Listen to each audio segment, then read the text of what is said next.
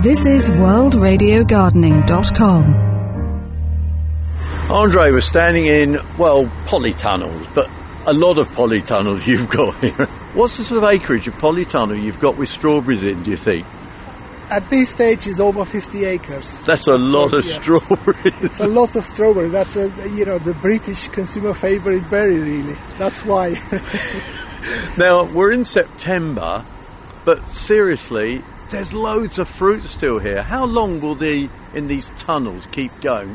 Is it weather dependent? As with every fruit and everything, it's all weather dependent. Of course, the tunnel playing some part of how long we can continue to grow, because under the tunnel you've got an umbrella which is protecting it against the rain, so the less issues with quality in terms of botrytis and everything, and we can grow it for longer as well and pick up until late, I would say October, and depends on the weather. If the sun still shines and the temperatures are above 7-8 degrees night temperatures, the plant will continue to produce and give fruit. That's incredible, isn't it? To think so you can go in a polytunnel up till then, but then you've got your new block. Does that run on later or not? The new block we hope to run even until late November, because the new block is completely closed. It's closed all the sides. So when the temperature drops below 7, what happens with the plants? Well, the plant is thinking it's winter now, I have to go over winter, and you stop pushing and growing fruit. So that's mean at that stage we're going to close that new structure and keep the temperature above 7-8 degrees. So we trick the plant as thinking still summer, and I'll keep going, I'll produce, and happily we'll pick the fruit. Now that new block has got no heating at all, has it?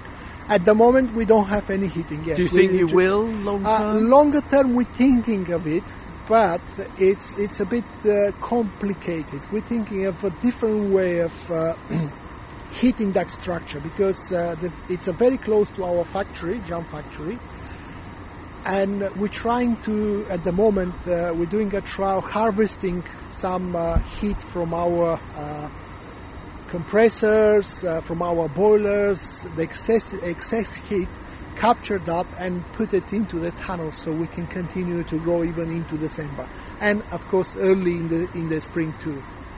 Because that's what we have to do in today's world, isn't it? We've got to look at ways of taking something from a waste and using it to produce. I mean, and that's what you're talking about. It's a waste heat, lost heat, isn't it, into the air normally? Yeah, that heat at the moment is just lost into the air, and we're looking at new methods, sustainable methods to grow our fruit, not necessarily to burn fuel and produce heat. Where we're in a very fortunate position with the factory, where we have to run our boilers, we have to run our compressors to generate the air and the hot water, but also with those running those elements, we're getting excess heat or extra heat, which we at the moment is lost to the outside atmosphere.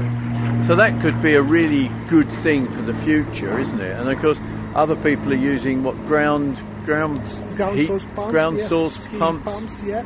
It's a different method. It's a different method. But on the other hand, you have to kind of do the calculation very careful, because you need certain amount of heat when it goes really cold.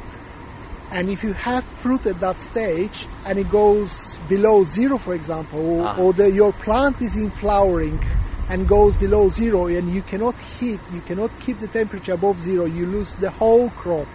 Everything is just overnight. So you have to be very careful. It's great using the excess heat, but it should be enough excess heat to guarantee that you're not going to run into problems when it gets really cold. So that's why really you've got to look at the winter and say, maybe the middle of the winter I can't do that, but I can extend my growing period. That's what we're looking at the moment. Yes, exactly. Right middle of the winter, when the temperature really drops, you need a lot of energy, a lot of heat there to keep that structure above 0, for example, or even 7-8 degrees for the plant to grow. But extending the season, both ends, early spring and late, I said November in December, it's much easier with less requirements for heating, so that's more achievable. That's how we're going to be doing it. And not only that, the strawberries will fetch a better price at those peak times. Well, they should do, shouldn't they? We always hope for better price, but that's not given.